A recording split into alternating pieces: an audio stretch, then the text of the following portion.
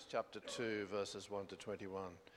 When the day of Pentecost had come, they were all together in one place, and suddenly from heaven there came a sound like the rush of a violent wind, and it filled the entire house where they were sitting. Divided tongues as of fire appeared among them, and a tongue rested on each of them. All of them were filled with the Holy Spirit and began to speak in other languages as the Spirit gave them ability. Now there were devout Jews from every people under heaven living in Jerusalem. And at this sound the crowd gathered and was bewildered, because each one heard them speaking in the native language of each. Amazed and astonished, they asked, "Are not all these who are speaking Galileans? And how is it that we hear each of us in our own native language? Parthians, Medes, Elamites, and residents of Mesopotamia, Judea and Cappadocia, Pontus and Asia, Phrygia and Pamphylia, Egypt, and the parts of Libya belonging to Cyrene, and visitors from Rome, both Jews and proselytes, Cretans and Arabs, in our own languages, we hear them speaking about God's deeds of power." All were amazed and perplexed, saying to one another, "What does this mean?" But others sneered and said, "They are filled with new wine." But Peter, standing with the 11, raised his voice and addressed them, "Fellow Jews, and all who live in Jerusalem, let this be known to you, and listen to what I say. Indeed, these are not drunk, as you suppose, for it is only 9 o'clock in the morning. No, this is what was spoken through the prophet Joel. In the last days it will be, God declares, that I will pour out my Spirit upon all flesh, and your sons and your daughters shall prophesy, and your young men shall see visions, and your old men shall dream dreams. Even upon my slaves, both men and women, in those days I will pour out my Spirit, and they shall prophesy. And I will show portents in the heaven above and signs in the earth below, blood and fire and smoky mist. The sun shall be turned to darkness and the moon to blood before the coming of the Lord's great and glorious day. Then everyone who calls on the name of the Lord shall be saved." Hear the word of the Lord. Thanks be to God.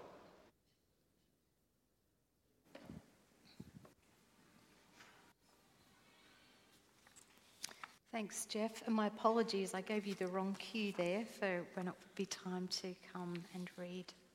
Let's pray. May my words and the reflection of our hearts and minds draw us closer to you, that we might go out in the power of your Spirit and make you known in the world. Amen.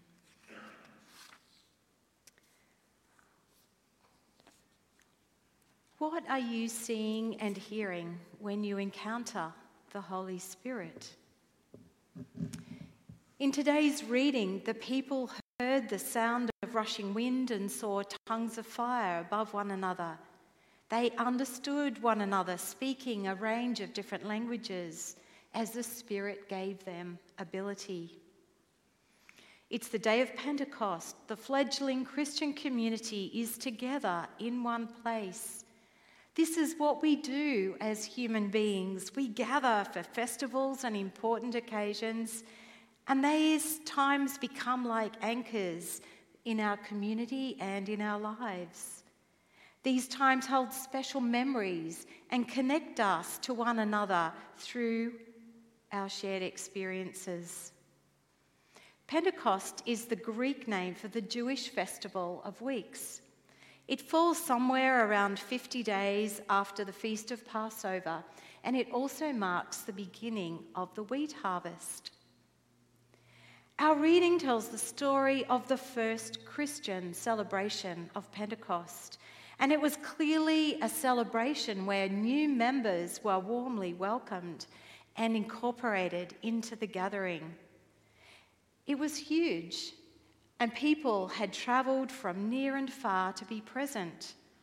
The homeland of some of those people groups that Jeff read was more than 1,000 kilometres from Jerusalem. So on this first Pentecost, which followed Jesus' ascension, the people experienced what we call a theophany. What's a theophany? A theophany is a visible manifestation of God.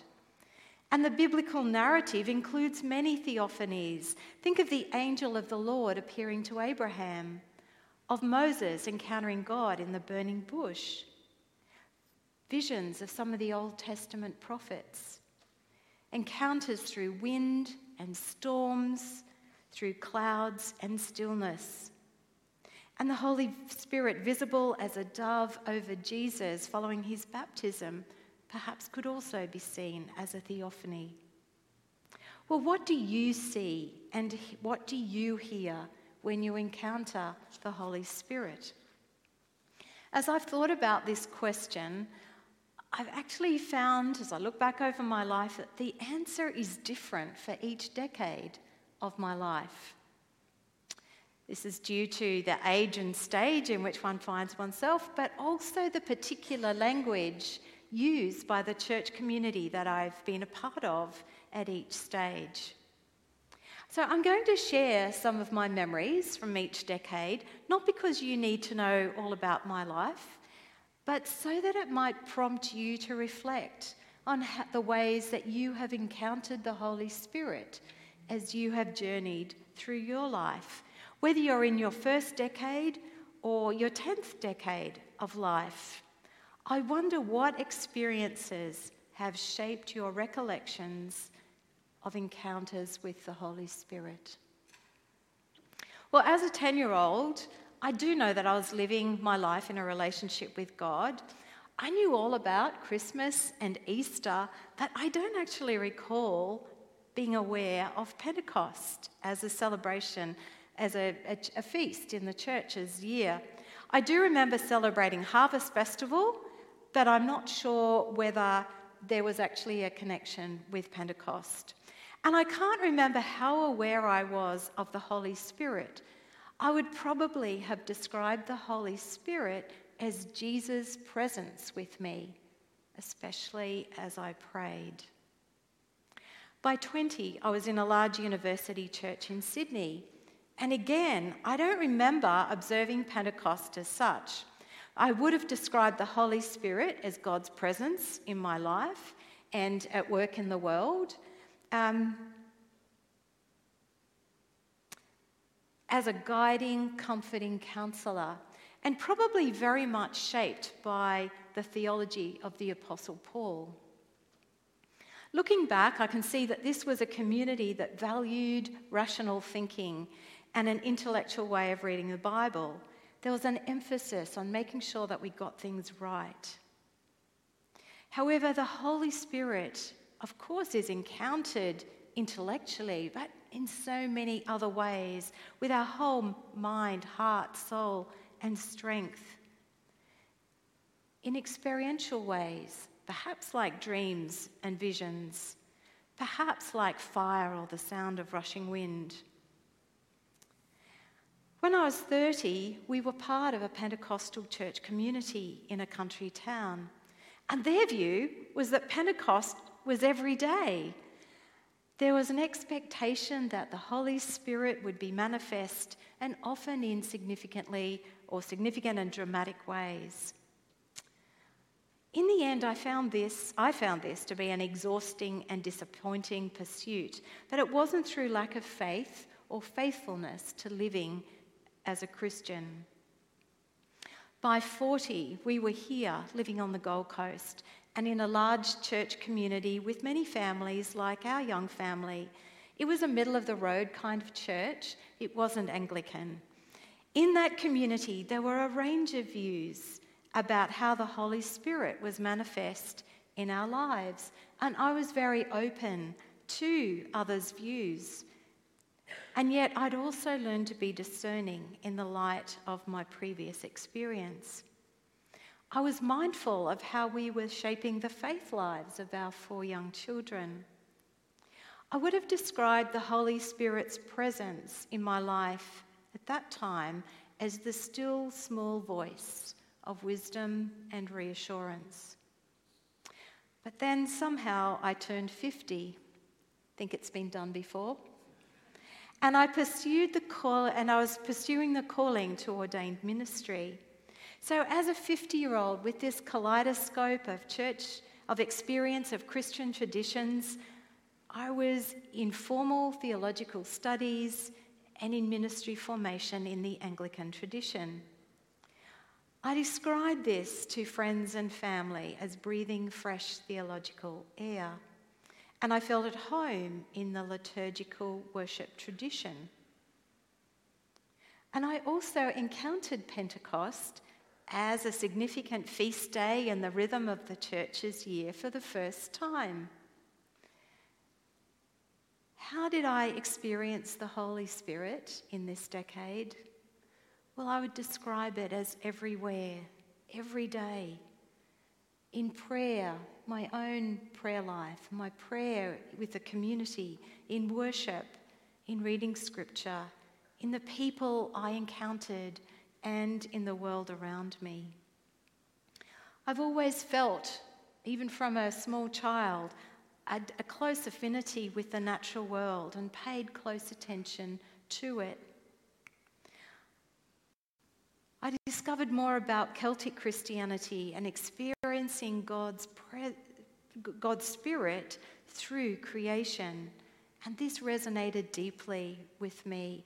It doesn't mean that I worshipped the creation, but discovering that presence, that intimate presence of God in the world around me. I love those beautiful Celtic prayers like deep peace of the running wave to you, of the flowing air, the quiet earth, the shining stars, the gentle night, moon and stars pour their healing light on you, deep peace of Christ.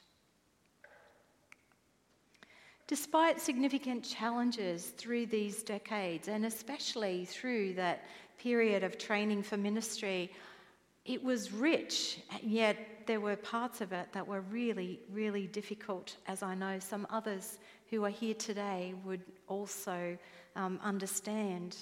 And yet through this time I felt held, loved, comforted and sustained by God's presence through the Holy Spirit, both in community and in my own life. And I thrived on daily glimpses of God at work in the world through God's Spirit as I continue to be day after day, week after week, as I share life with you in this community. Now, your story may resonate with mine in some way or not at all. You may use similar or different language from me to describe your encounters with the Holy Spirit. And this is the gift of Pentecost, that we can each speak our own language and be understood without having to be right or to prove another person wrong. The capacity of the Holy Spirit to be present in all these ways is infinite, just as each of us is created uniquely in the image of God. Peter quotes the prophet Joel. We heard that read today. In the last days I will pour out my Spirit upon all flesh. Your sons and your daughters shall prophesy. Young men shall see visions. Old men shall dream dreams. Upon my slaves, both men and women, I will pour out my Spirit, and they shall prophesy. The voices of young people are vitally important for life in today's church. Perhaps young people's voices have never mattered more. Young people have a surprising grasp of what matters most, even if they seem to speak a different language sometimes, as we did when we were their age.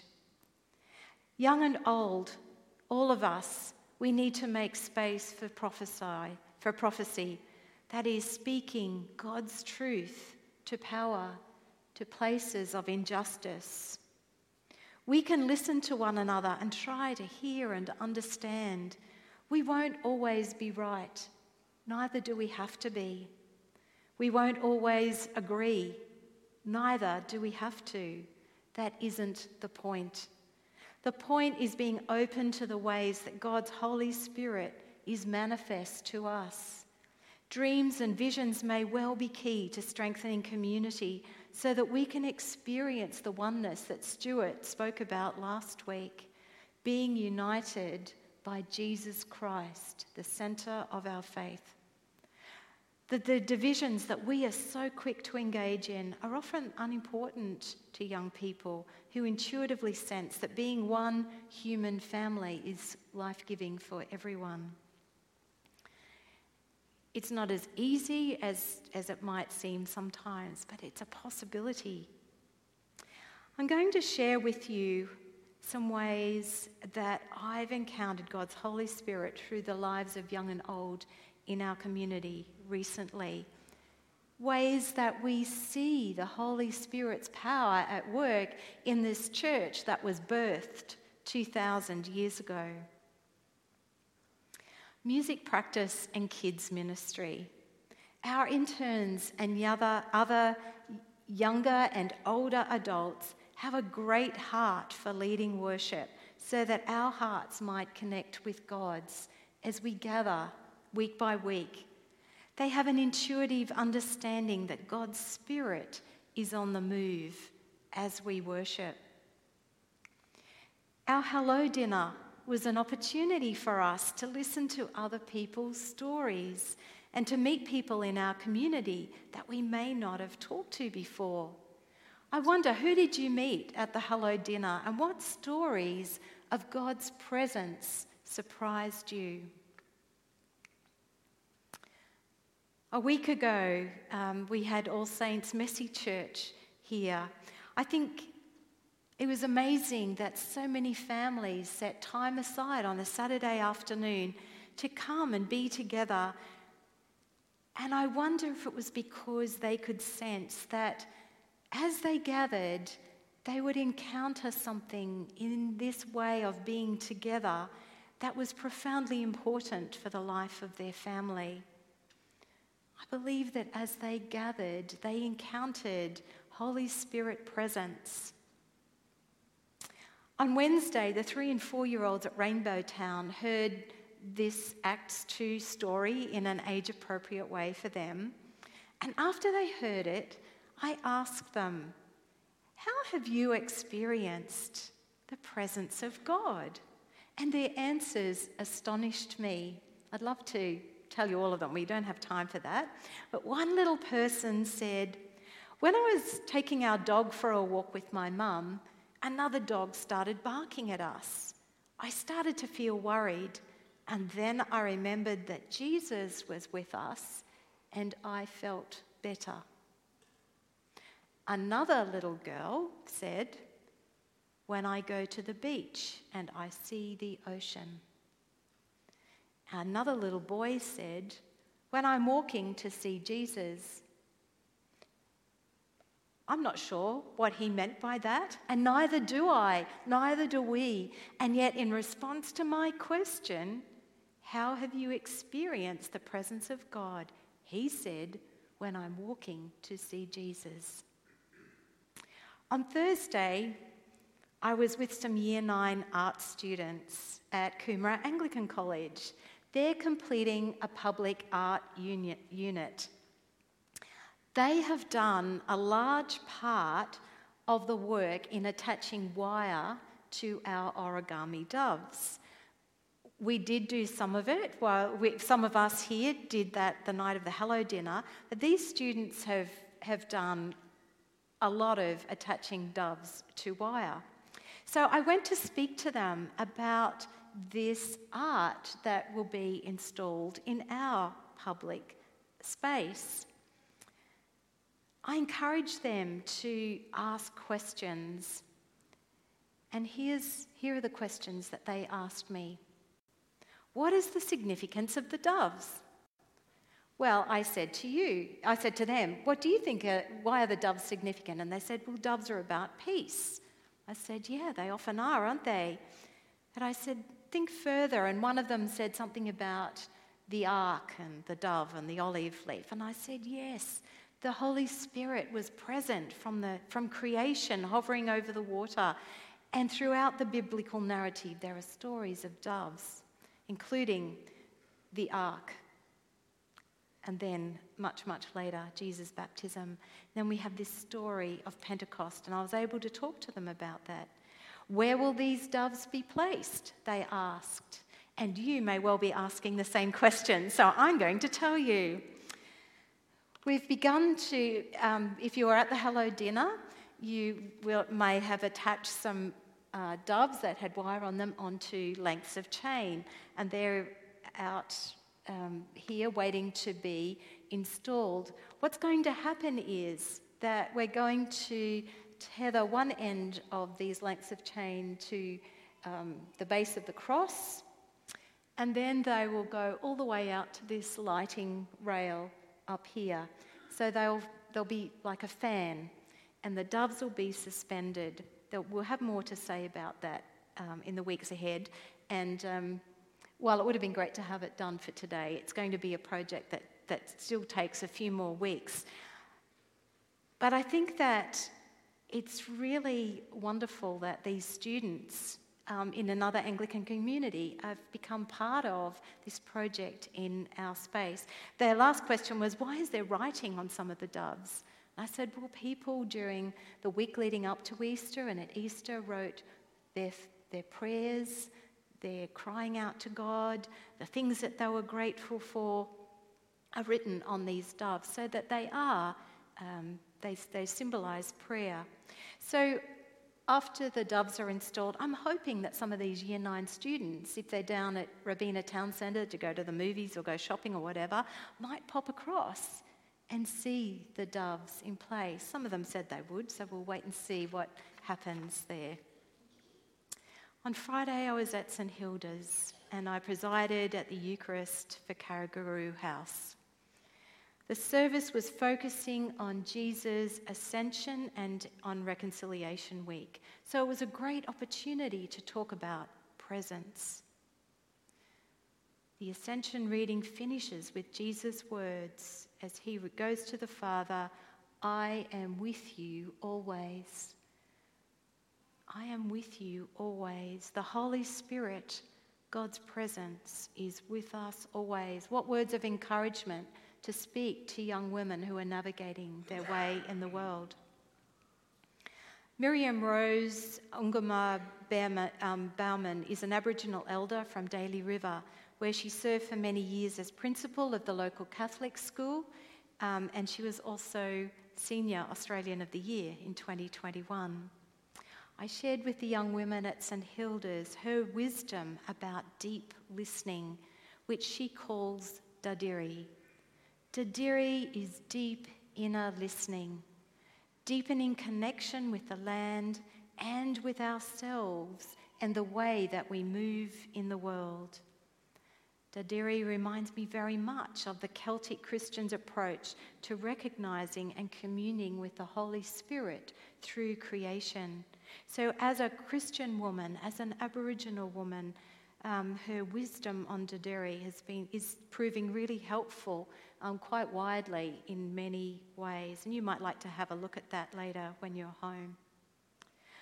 I could share more examples, as could each person in our ministry team who is working with other people in other spheres. They would all have stories about encountering the Holy Spirit at work in people's lives. I'm not sure whether those stories would involve tongues of fire sitting above people's heads or the sound of rushing wind. And yet, God's presence is unmistakably present through the Holy Spirit with us and within us, leading, guiding, comforting, inspiring each moment of every day in unmistakable ways, and helping us to understand those around us. It's clear that we need to learn new languages as people of faith navigating our way in the world at this time. The language of climate science, of equality, of reconciliation, just as examples. Learning to speak with one another in ways that strengthen our oneness in Christ. We'll always have differences, but how will we navigate our way through these and see them in the light of our oneness in Christ. How are you encountering the Holy Spirit at this time in your life? Amen.